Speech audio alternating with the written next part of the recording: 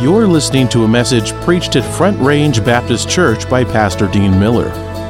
It is our prayer that this message will be a help and an encouragement to you in your spiritual walk. Now, here's Pastor Miller. Acts chapter 15 this morning. If you're new to our church, or maybe today's your first, we are taking a slow walk through the backs, and we've been for I don't know how long. I've got to look back at it, but let me tell you what we're doing. What we've been doing is looking at God's intention and plan for His church. What can be done? This is what the whole book of Acts is about. What can be done when the people of God are in surrender and yieldedness to the Spirit of God, and they're in unity with one another, and they are focused on obediently following God in this world. Well, let me tell you what the Bible tells. It tells us, a little spoiler from the road here in Acts chapter 17. We're going to, that it was said of these apostles were the men who turned the world upside down. And they turned the world upside down simply because they were men, not powerful men. These were fishermen. These were not orators and great preachers. These were not men who had great ability. These were men who had God's ability. And what we're finding out in this book is what can happen when God's people make themselves available to God and let God work through them, with them, together as a church family, what God can do with His people in the world. We remember when Jesus had told the disciples, "Go ye into all the world and preach the gospel." Now, He used that word in the Old King James, it's the word ye. That is a singular word. That is not the plural word you or the group. He was speaking to individuals. He was saying, Peter, you go and take the gospel. Andrew, you go and take the gospel. And He's saying, Dean, you go and take the gospel. All the world, to every creature. When Jesus left the disciples on the Mount of Olives, He said to them, after this, the Holy Ghost is going to come upon you, and you shall receive power. You shall be witnesses unto me, both in Jerusalem and in Judea and in Syria and into the uttermost part of the earth. You are going to take the gospel from Jerusalem to the deepest, darkest places of pagan, heathen, barbaric lands. And you're going to walk into those places of darkness with the gospel. And here's what He said, and I'm going to go with you. I'm going to go with you. Well, they thought, well, that's nice. And they went back to Jerusalem and they got some church business done, and they elected a 12th apostle, Matthias, and had a 10-day prayer meeting. And when the day of Pentecost fully came, the Holy Spirit of God came upon that place. They were all in one accord, in one place, heart, and the Spirit of God came upon them, filled them with His Spirit, and they went out, preached, and 3,000 people. Remember that? Acts chapter 2. 3,000 were saved and baptized. And then 5,000 in Acts chapter 4 were saved. By the time you get to Acts chapter 6, there are nearly 100,000 people in this church. Multitudes were being saved day by day. Josephus, the historian, tells us that the church of Jerusalem had nearly 100,000 converts. And then they got to thinking, maybe we better go out to the Gentiles like Jesus told us to. So they sent a deacon. They always send deacons on errands. You know that? We don't want to. So Philip, you go. And Philip went down to Samaria, and he preached the gospel there, and the whole city got saved. And word came back that the city got saved, and they couldn't believe it. So they sent down there, and he went down there with John, and they went and laid hands, and they saw the work of God in Samaria. But then God took Philip from a city rival and took him out in the desert to win one man to Christ, the CEO of Ethiopia. He was the treasurer for the queen, and he was out there in Jerusalem to worship. He was reading scripture, didn't know what the Bible was saying. Philip went over there. God to talk to that man. Have you ever been somewhere and God said, go talk to a person? Have you been obedient? Sometimes I have, sometimes I haven't. I can always tell when I'm filled with the Spirit of God, because I'm filled with the Spirit of God, I'll talk to anybody. Well, the days that I'm not walking in the Spirit and I'm not full of the Spirit, full of self, I thought, well, maybe this isn't a good time. I mean, there's times I get on an airplane and I sit and I want to talk to the guy next to me, and boy, I'm in the Holy Spirit's telling me, you need to talk to that guy. Well, he's got his earbuds in. Well, pull him out. Talk to him. Talk to him. There are days I'm filled with the Holy Spirit. Run up the stewardess and say, "Can I make an announcement, folks? If we're going to go down that life jacket under your seat isn't going to do a thing over Kansas. So let me tell you what you need." I've got a life-saving device. It's the gospel you preach on there. But listen, what this church was filled with the Holy Spirit of God. They were taking the gospel everywhere. Except where God them to take it to the uttermost parts of the earth, to everybody, to every creature. Remember, they began to have a little problem with Gentiles coming into the church. God saved Paul, and God said, Paul called you to go to the Gentiles, and Paul began to go to the Gentiles. But sometimes we read the book of Acts so quickly that 10 years had passed from the day of Pentecost until Peter was on the rooftop in Joppa, and God was sending him to Cornelius' house. It took 10 years for them to get just down to Caesarea. 10 years before Peter had vision of unveiling God's plan that Gentiles can be saved too. And so there's this great work that's happening, and there's a struggle in the church. There's a struggle with these Jewish Gentiles being saved. And here comes the Apostle Paul. And he was a wild-eyed lunatic. He wanted to tell everybody. He just thought everybody should hear the gospel. And so Paul was going everywhere. He went to Antioch, and then he went over to Crete, and then he went up and sailed up over to Asia, and he walked up through those mountains over to Antioch up there, and then he came down to Iconium and Lystra and Derbe, and they said, let's go back and find out all these people. I said, why are we going back? You just got in there. Well, let's go back. I want to go back and see him again. And back and visit all those believers. He was a courageous Christian. Just thought, you know what? Everybody needs the gospel, no matter what the cost. And word came back. He thought everybody was happy about it, but they weren't. He knew better. They were all Baptists. You say, how do you know they were baptized? Well, they were all baptized by immersion, and they were baptized by immersion, and they had we hold to as Baptist doctrines of salvation, faith alone, and those. But I know they're Baptists because they didn't like change. I know that because they did not like people who weren't like them coming into their church. Somebody took my seat. Somebody sat at pastor over here. This guy right here sat. Doesn't he? Oh, this is my seat. No, this is not. Well, can he move? Somebody took my parking space.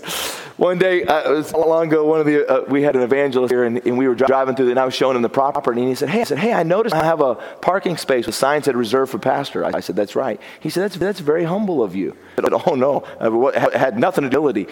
With after the things that I preach, I don't want anybody to know where my car is. I said, you have to be a compromise to have everybody know where the pastor's car is. So I want to be able to sneak out when I'm done preaching. Anyway, so here was this church. I mean, there was this uproar, and Paul comes back to Antioch after this missionary journey, and back to this church that had sent him out, where God had been doing work, and there was trouble there. Of these devout Jewish men from the Jerusalem church that came and began to tell Gentile believers, you have to be circumcised and keep the law of Moses in order to be saved. You have to completely commit and convert to Judaism and be a Jewish proselyte and submit to the whole law of Moses and Jesus too. And boy, these people were troubled by that. Now think about this for just a minute. Okay, think about this. These were Gentiles who didn't really know anything about the Old Testament. They didn't know Abraham and all the Old Testament law. These were pagan people. These were heathen people. And so all of a sudden, they had a guy that gets to church and says, oh, and by the way, there's another thing that you have to do to be saved. You got to go get circumcised. And boy, Paul didn't take to that. And I'm thankful he didn't. Paul fought that, and there was great dispute. There was no small dispute. It was an old-fashioned, wild-eyed church fight. Wouldn't you like to have been there? Glad the Lord did not record minutes of that meeting. I'm glad that those men fought for this and that they took a stand under such hostile things. Because could you imagine what our hymns would sound like today they compromised? Amazing circumcision, how sweet the sound that saved a wretch like me. What can wash away my sin? Nothing but the law of Moses. Well, that'd bring a joy to the service, wouldn't it? And so these men are having a debate in Antioch, and they decide, let's send them to Jerusalem and have a council, and let's figure this out. So they send Paul and Barnabas down there, and Barnabas come, and I want to pick up our reading this morning in verse number 6. And the apostles and elders came together to consider this matter. And when there had been much disputing, Peter rose up and said unto them, Men and brethren, ye know how that a good ago God made choice among us that the Gentiles by my mouth should hear the word gospel and believe. Remember, what is the gospel? What does gospel mean? Somebody yell out to me. What does gospel mean? It means the good news. I mean that when those guys stood up in the Antioch church and said, hey, let me give you some good news. Go get circumcised. And here's the law of Moses, 613 commandments. Can't carry a field on the Sabbath. Boy, that brought joy to the assembly. And God by my mouth wanted to declare the good news and believing to the Gentiles. Number 8, and God which knoweth the hearts, bear them witness, giving them the Holy Ghost even as he did unto us. No difference between us and them, purifying their hearts by faith. Now therefore, why attempt to put a yoke upon the neck of disciples, our fathers nor we were able to bear. But we believe that through the grace of the Lord Jesus Christ, we shall be saved even as they.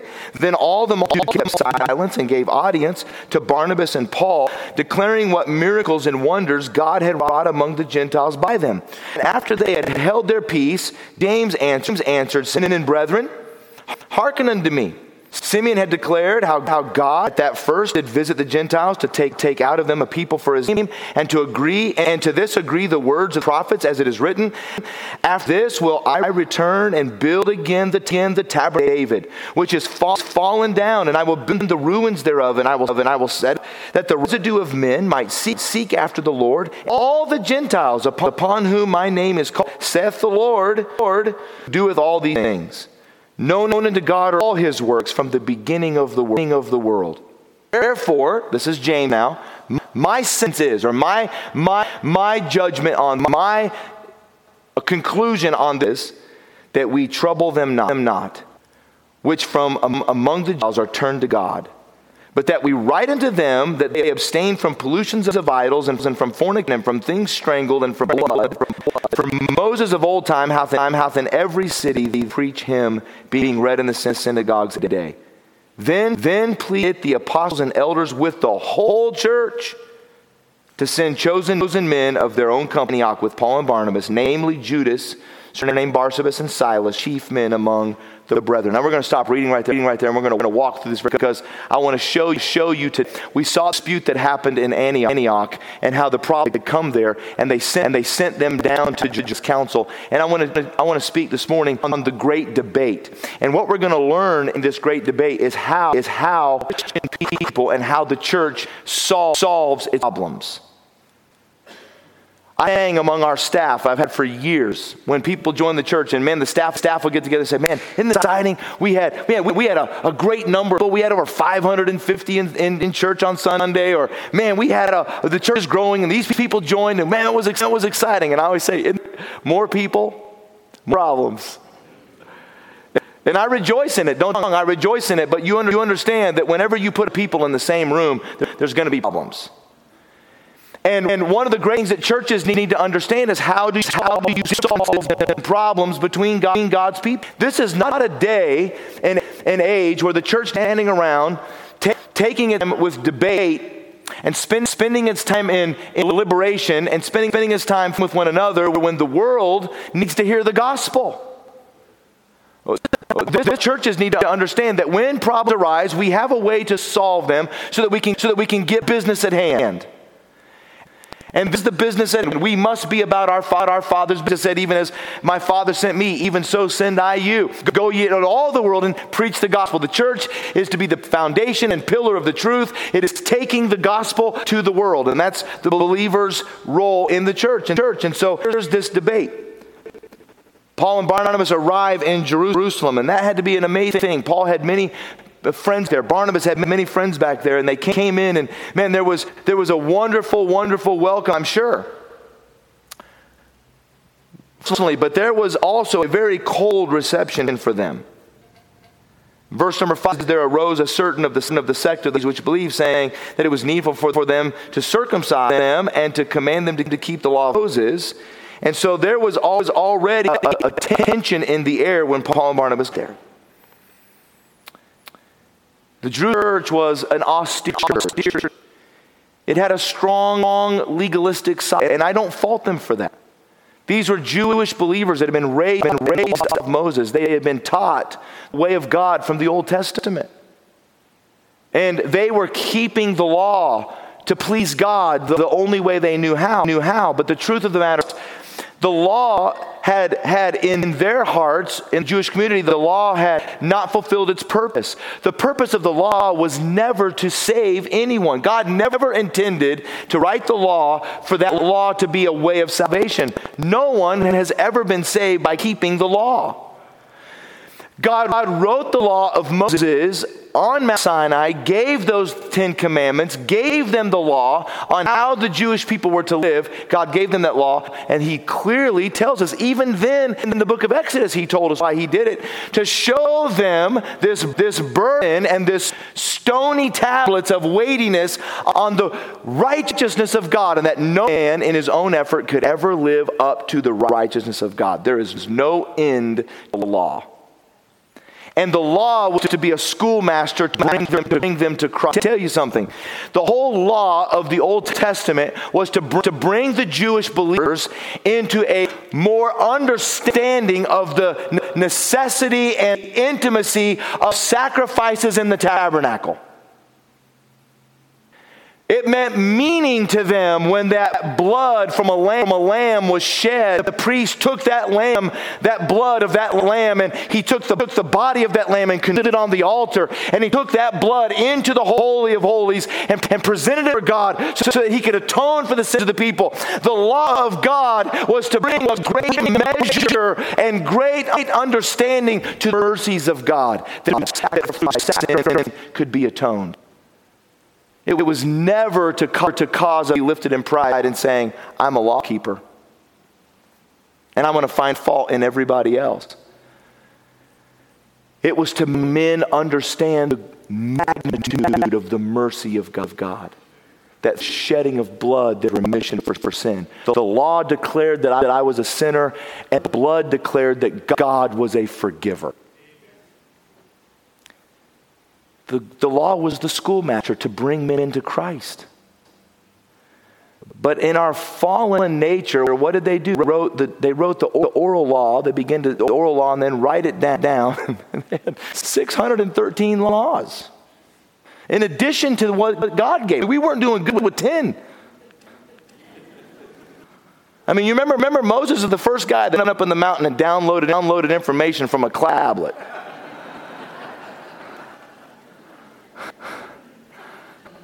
And then he came down the mountain. Let me tell you something. By the time he got down, these things were fresh off the presses, and they had already broken them.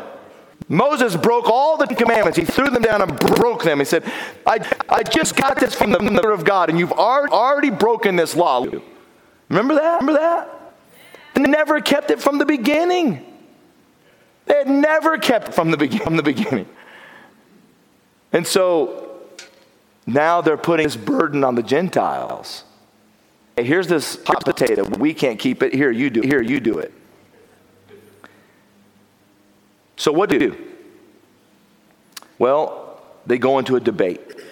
I told you last week that when Paul came to Antioch, there was a serious division. And then when he came to Jerusalem now, there was serious debate. But I want you today very quickly, the spiritual direction that they took. When debate came in, listen to me, when debate comes into a church, it takes spiritual-minded people to find spiritual answers to today's problems. So what do they do? Well, here's what happens. After Peter, and by the way, those are not usually two words you same sentence, and patiently. After Peter patiently heard both sides of the debate, he finally spoke. And here's what he said. He said in verse number 7, men and brethren, know how that a good while ago God is among us, that by the Gentiles by my mouth should hear the gospel and believe. He said, now you remember that God chose me to go take the gospel to the Gentiles.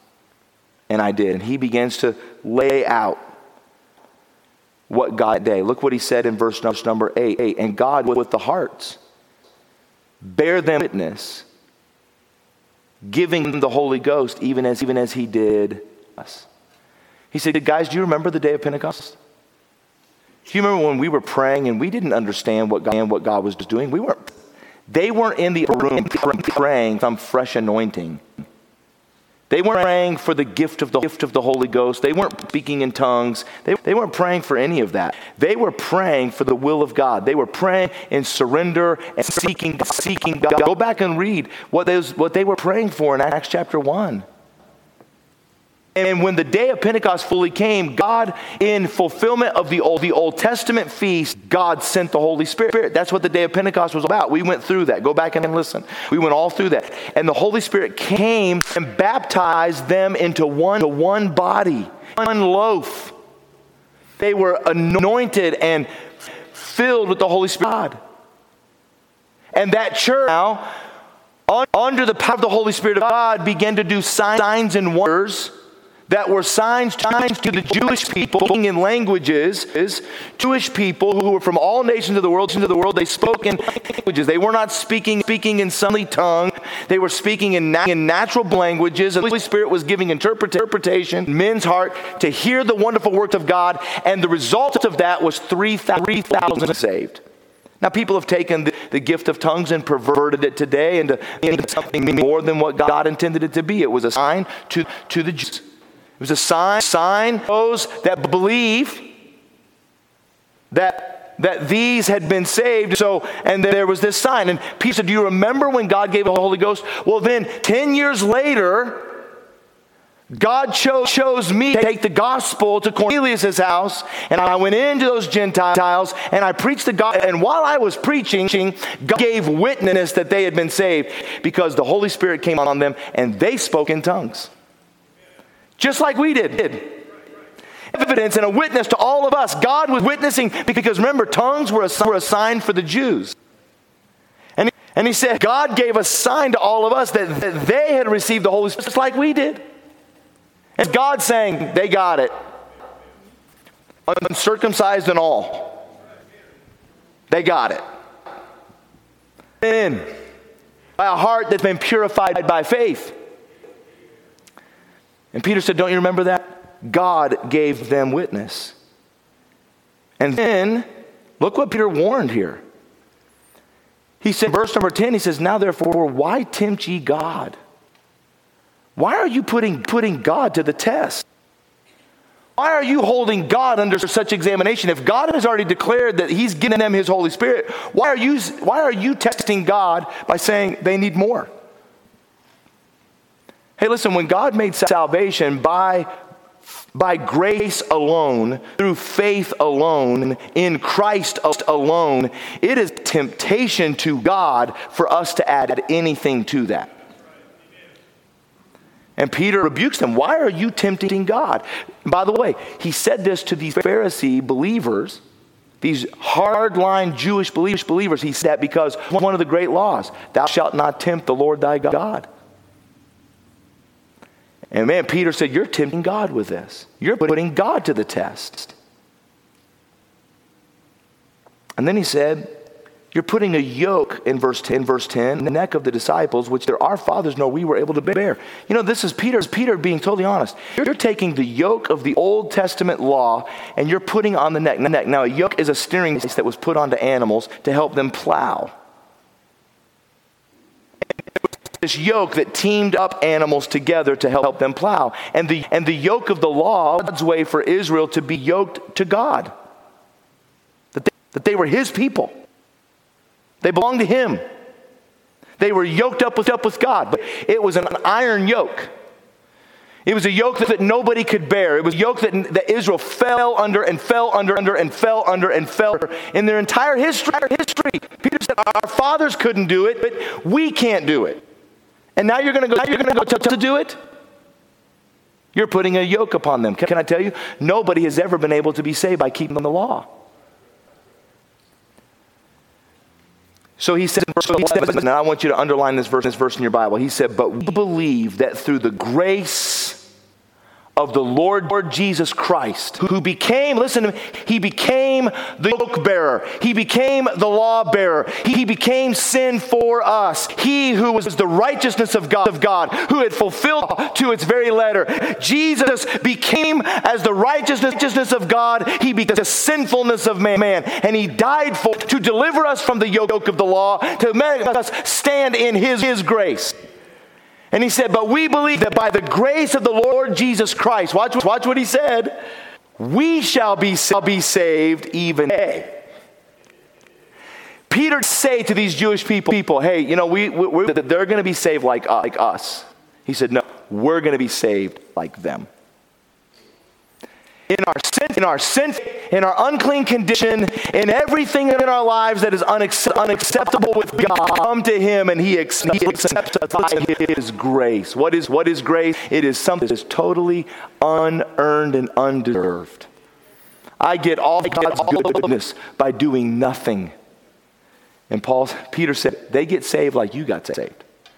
Sometimes it's really easy for us, especially those of us who are second generations, and we went through Christian schools, and we've kept the law, obeyed the rules.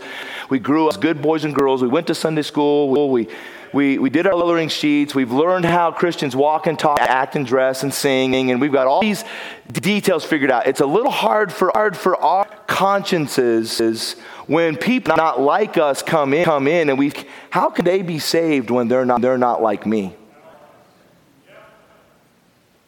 Don't they understand we wear that to church? Don't they understand that we don't talk like that? I led a guy to the Lord go here in our area, and he texted me a couple days later. He said, Pastor, I'm reading the Bible. Like a college-age kid. He said, I'm the Bible, and I've been reading about Nicodemus talking to Jesus. You know, you told me to read through the Gospel of John, so I'm reading through the Gospel of John. And he said, I'm reading this, and Nicodemus comes to Jesus, and man, he was a blank. I looked at the text, I said, I would say that, but I'll amen it. And then his next text was like, I'm sorry I used that language. And I thought, that's the Holy Spirit. Somebody was in him saying, hey, probably not the best way to describe it. But I liked it. I heard about a preacher that got saved out of a rough life. He was a young preacher. He got saved out of a rough life in an old church in Texas, called him to be the pastor. And he was a pastor, and he got up, and he was preaching in there for a few weeks, and he got preaching. Preaching, I hate the old devil. I mean, this guy saved out of sin and ungodliness and brokenness. And I hate the devil. I hate the devil. And but he was preaching about the devil. And he said, I hate the devil. And all of a sudden, he just kind of got lost in his message. And he started, the old devil's a blankety. Well, he began to cuss and swear and say all kinds of things. And he stopped. He realized what he'd done. And he closed his Bible. And he just walked off and walked out of the church. And the church sat there in stunned silence. And an old wise deacon got him and said, folks, I don't think we should hear that kind of language. And some of those old gray hair on their head. I want to tell you, that's how I feel about the devil. And if our pastor feels that way about the promises not to say those things again, I think we ought to bring him back and give him a raise.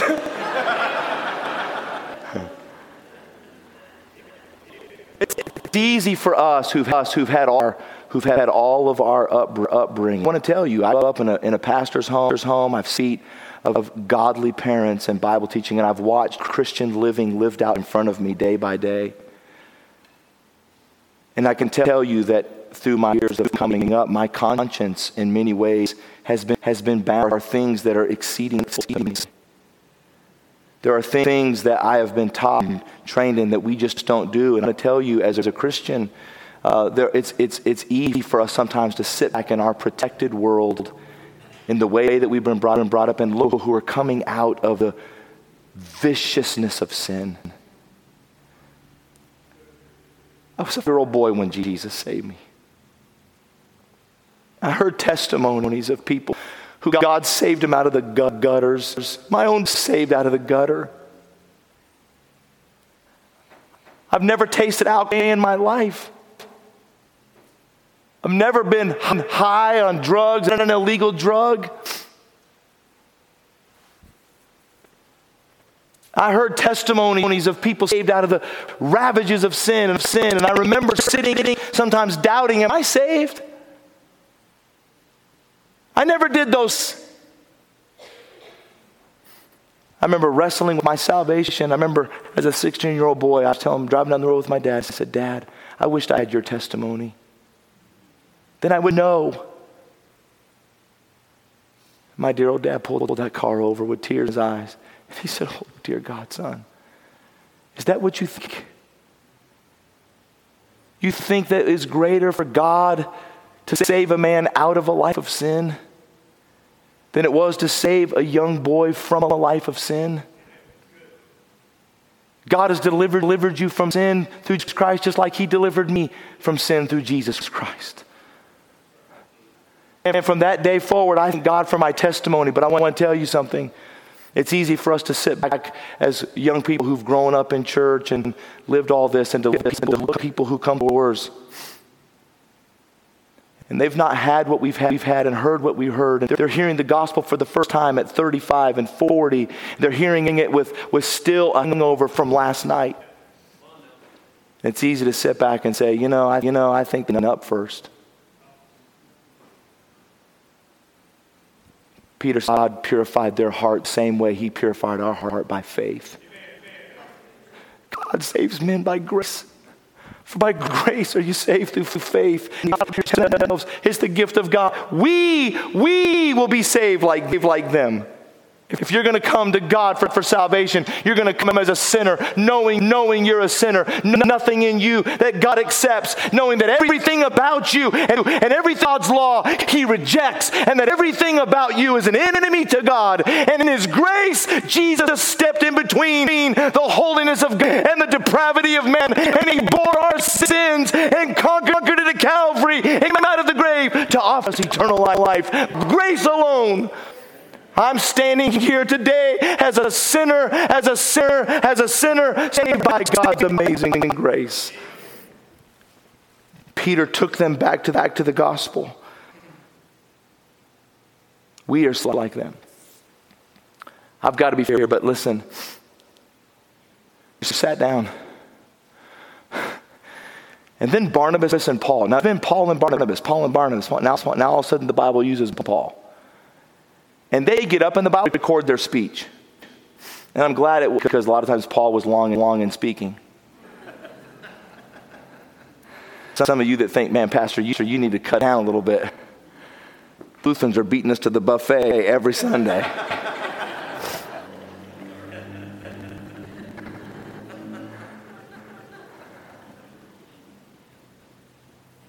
The Lord doesn't record the speech. It says that Paul and Barnabas got up and declared what miracles and wonders God. I'd love to have heard that.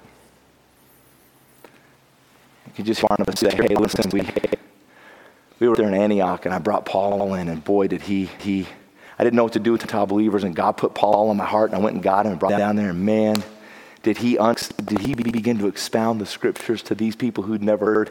Revival took place. Antioch it was thriving, and then the Holy Spirit sent us out, and we took off. We went over to Sidon. Man, we went to my hometown, and we preached the gospel there.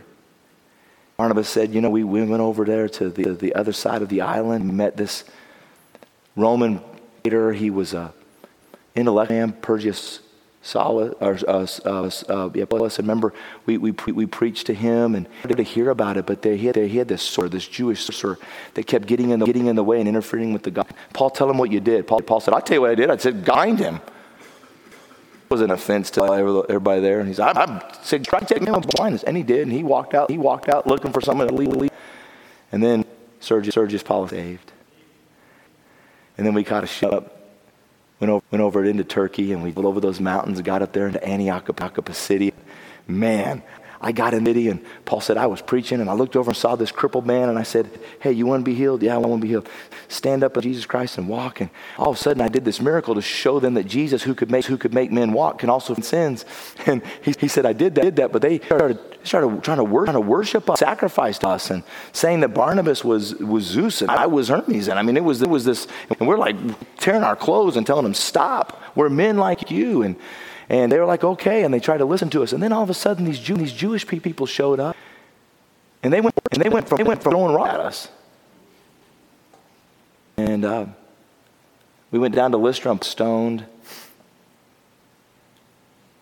They thought he was dead, and then he got up and walked back in the city, and he said, I went back in that city, but I preached, and man, a bunch of people got saved. We stayed there, and then they ran us out of that town. We went down to Derby, and boy, God had gave us great ministry in Derby, and we were going to just jump over the bay and back home to Antioch, but Paul said, God put back on my heart to go back and confirm souls and see how those people were doing. So we went back through all those. And man, can you imagine hearing Paul talk about all the wonderful things that we don't even know that had happened? They were telling this testimony. And we're going to really see what happened in the how this really was in this Jerusalem church. Very quickly. We're almost done. Watch us very quickly.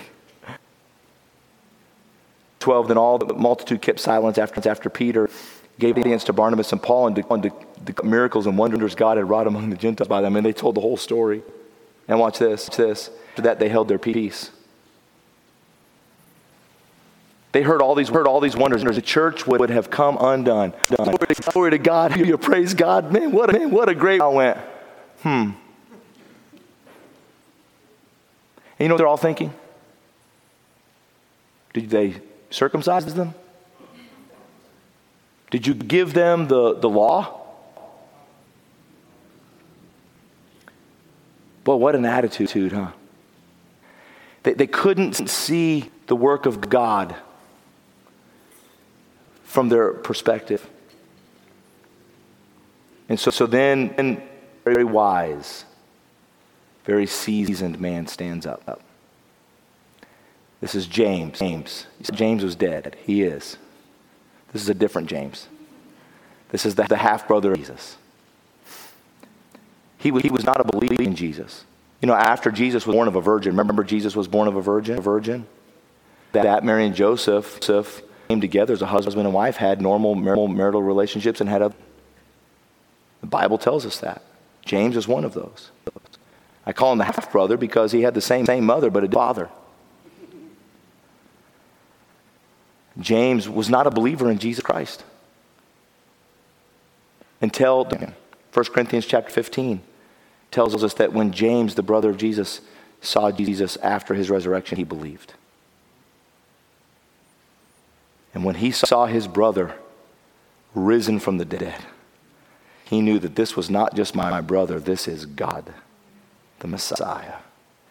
You know, when he wrote the first epistle of the New Testament, the book of James, he didn't start off James, the brother of Jesus. He said, James, the servant of our Lord and Savior Jesus Christ. And he was referred to as old camel knees. He had old worn out knees, swollen knees, because he was a man of such fervent prayer. He was a man who walked with God. He was a pillar of this church. Galatians chapter 2 will tell you he was a pillar in this church. He organized the prayer meetings in Acts chapter 1 after the resurrection of Jesus. So when James stood to speak, he was a very Jewish man. In fact, the book of James was a book written to all the Jewish believers that were scattered in persecution. And his whole book, the whole essence of the book, is having that outwardly expresses the faith that is inward. So James understood this idea of living out what's in. He had a sense of some of those things. And so James stood up, and I'm sure Peter thought for a second, or Paul thought, what's he going to say? And I think all those Pharisees in there thought, okay, Peter and Paul, take some notes, because this is going to be good. Our man is standing. I'll give you these principles, and then I'm going to pray, and we'll go home. Here's the principles that James gave them. And these are the principles on how you resolve any conflict, whether in the church or in your home. Here's how you resolve the conflict in debate. Number one, the thing that James did was he listened patiently to both sides. You know why we never resolve conflict? Was we never shut up. Because we think resolving the other person just needs to do what I want.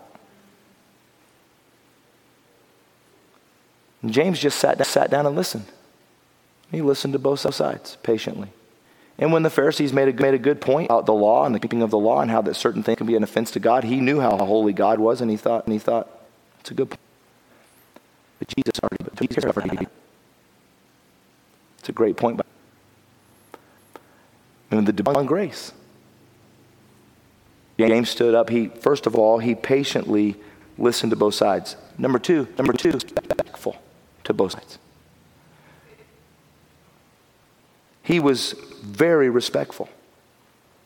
Notice what he does here. Look carefully in verse 13. After they had held their peace, James answered, saying, Men and brethren, hearken unto me. Simon hath declared how God at the first did visit the Gentiles to take out a people. Now, why did he call Peter Simon? And I'm asking that to you because I want you to ask questions like that when you're studying your Bible. Why did he call him Simon? Well, Simon was his given Hebrew name. And he was a man of Hebrew conscience. Finding them that Simon was their Hebrew brother. That he had Hebrew roots. And showing commonality. Any kind of debate, you got to find the common ground. And he was very respectful, and he said, Simon, the Hebrews like you and me, he is did.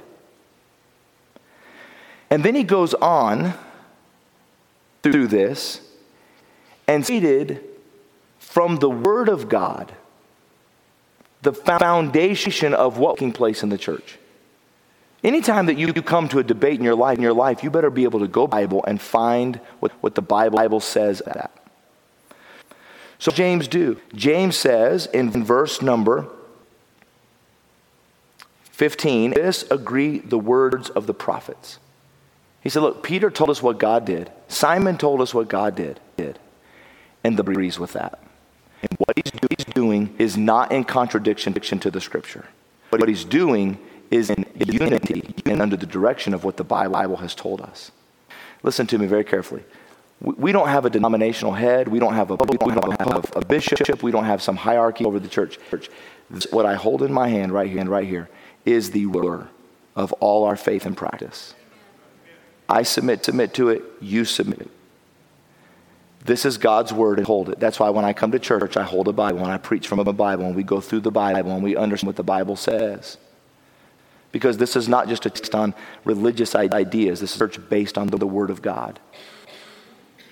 James took them to the Word of God. Hey, are you having conflict? What does the Bible say about it? And are you submitted to it? He went back to the prophets and he said, this is what the prophet, and he quoted from the prophet Amos.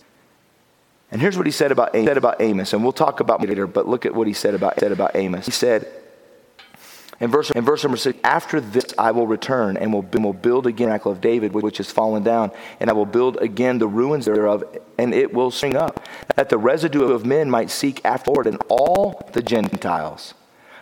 Upon is called, saith the Lord, who doeth all these things. he got up and said in the book of Amos, God had already declared to you Hebrew people that after this, after what? After this calling out Gentiles. You see, that's what a church is. It's the ecclesia. It's the calling out. After this church age, after this church time that God is calling out a people to self, that God is calling out Gentiles and Jews into one body and one during this age of the church. After this, I'm going to restore the tabernacle of David. David's family had a curse, and the lineage of David had been broken. And if you read genealogies of Matthew and you read the genealogy, you'll find in Jesus that if Joseph had been his father, Jesus had no legal right to the throne. But because of the virgin birth through Mary, Jesus was legally entitled to the throne. And after this church age, King Jesus is coming back with his church to rule and reign in Israel, to sit on David's throne, to restore the glories of Israel, and through Israel, the whole earth is going to be blessed. Do you know that that's going to happen? Jesus is going to rule and reign in Jerusalem from David's throne with a scepter of righteousness and of iron, and he is going to be king. Listen, he's not coming here to take sides politically. He's coming to take over all of it. He is coming. So he was saying to the Jews, hey, your Jewish brother Simon is telling you what God is doing. Our Jewish prophets and our Jewish Bible told us what God is doing. And so after this calling out of Gentiles, he's going to restore the house of David. So he didn't use this language, but chill. And let's get involved with this calling out. Get people saved. All of them. And notice what he said. He quoted Amos, and he said, all the Gentiles. Amos never one time alluded to these Gentiles who became Israelites so they could be saved. He said, all Gentiles who call upon the Lord. And that is consistent with the gospel message that whosoever shall call the name of the Lord shall be saved. And then he gave them some wisdom. He said, here's what we're going to do. And we're going to talk about this next Sunday. Here's what we're going to do. We're not going to put them back under the law. There's no burden. And both the Gentiles were happy about that. They're not going back under the law. But what we are going to do is we're going to give them three things. We're going to tell them to abstain from the pollution of idols. We're going to tell the Gentiles to abstain from fornication. We're going to tell the Gentiles to abstain eating flesh with blood in it. We're going to write a letter and tell them that now that they're saved, these are the things that they need to follow. Not saved, but these are necessary things. And that was very wise counsel. For many reasons, and we're going to look at it next Sunday. So what did James do? What did this church do to resolve the conflict? Here's what they did. Number one, they listened to each other. Number two, they stated their cases from what they knew of the Scripture.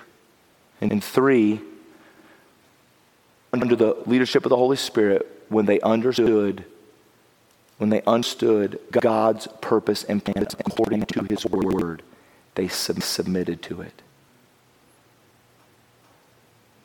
And then they said, now action to go out with one heart and one mind, take this message to those Gentiles, teach them how to reach the world. And you're going to find, when we get out of this counsel in chapter 15 next week, and we get 16, you're going to find the explosion through the world. Because church dealt with controversy right. I think one of the great things that is holding the church back, let me tell you this. When Jesus ripped the veil in the temple, and these Pharisees in the church were trying to sew it back up. And I think sometimes a hindrance to the gospel is God's people standing in God's way and not willing to let God do his work. What is God's way? God's way is to sinners by faith in Jesus Christ. And I want to tell you, if you are not saved, you cannot be baptized to be saved. You cannot be circumcised to be saved. You cannot keep the law to be saved. If you're going to be saved, you have to come as you, a sinner who is in enmity with God, sinner who is deserving of death and hell, sinner coming to Jesus Christ and saying, accepting you by faith, that your death, your burial, your resurrection was for my sin. I'm trusting you and you alone, to come into my mind to be my Savior. If you're not saved today, a prayer of faith, and whosoever come, and God said, if they come to him, in no wise cast them out. You can come to Jesus. And if you're a believer today and you are concerned about the state of church, you needed to take that to the Lord and pray and seek His Word and ask the Lord, what would you have me to do? How can I be a part of purposes and plans of God, and let God use the Word to change you? And we need to make sure that we are in obedience to His Word and His Spirit. And if we'll do with man, we look at this world, man, this is all impossible. But with God, nothing is impossible. We can raise godly families. We can have revivals. We can see people come to Christ.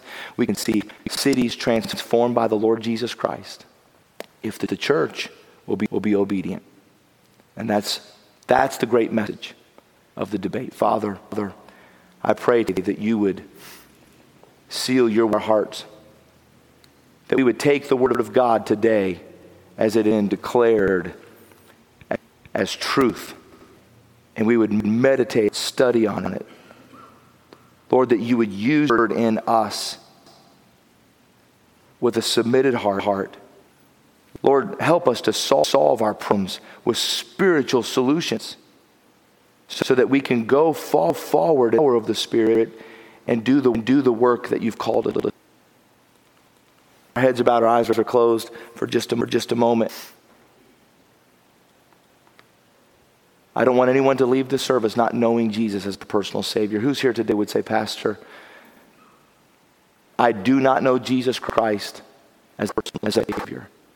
I've never had my sin forgiven. I don't know I've been born again, and I need saved today.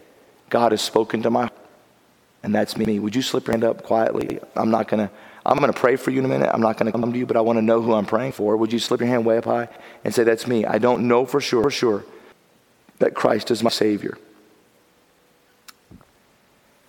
How many of us say this morning? Pastor, God spoke to my heart, and I want to be a part of what God is doing in His church, to preach the gospel to all. I want to be a part of what God's doing in His church, to be a part of the gospel plan God has had from eternity past, and has brought me here now to this place to be a part of work. And God is speaking to my heart about that. Would you just slip your hand way up high? I want to be God's work. That's my hand with your hand. God bless you, church. Let God do it in life. If you're able to stand with me, would you stand quietly? I'm going to have Melissa play, and I'm going to ask you to pray. And here's what I want you to pray. I don't know how God spoke to your heart, but however He did, would you pray right now and say, Lord, I surrender to that. I surrender to that. Father, you know the hearts of your people today. Pray for your Spirit to have His will and His way in every heart. Lord, we're not just here to fill up some time in church and to check off our spiritual duties. We're here to hear from God, to hear from heaven, to do business with you, to be reproved and rebuked and exhorted, to go out into this world and to live for you. Hear the prayer of your people today, I pray.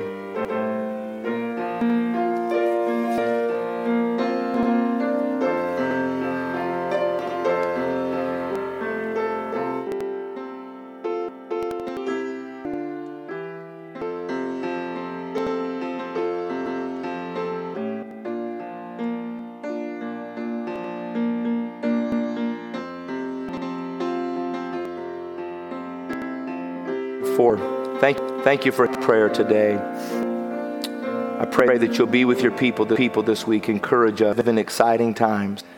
And how much more are these times enhanced by people who are walking in the fullness of the Holy Spirit, doing the work that you've called us to do. Encourage your people, I pray.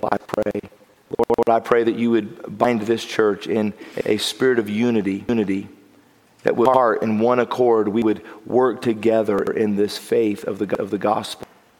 Speak to every one of us as we go in Jesus' name. And all God's people said, amen.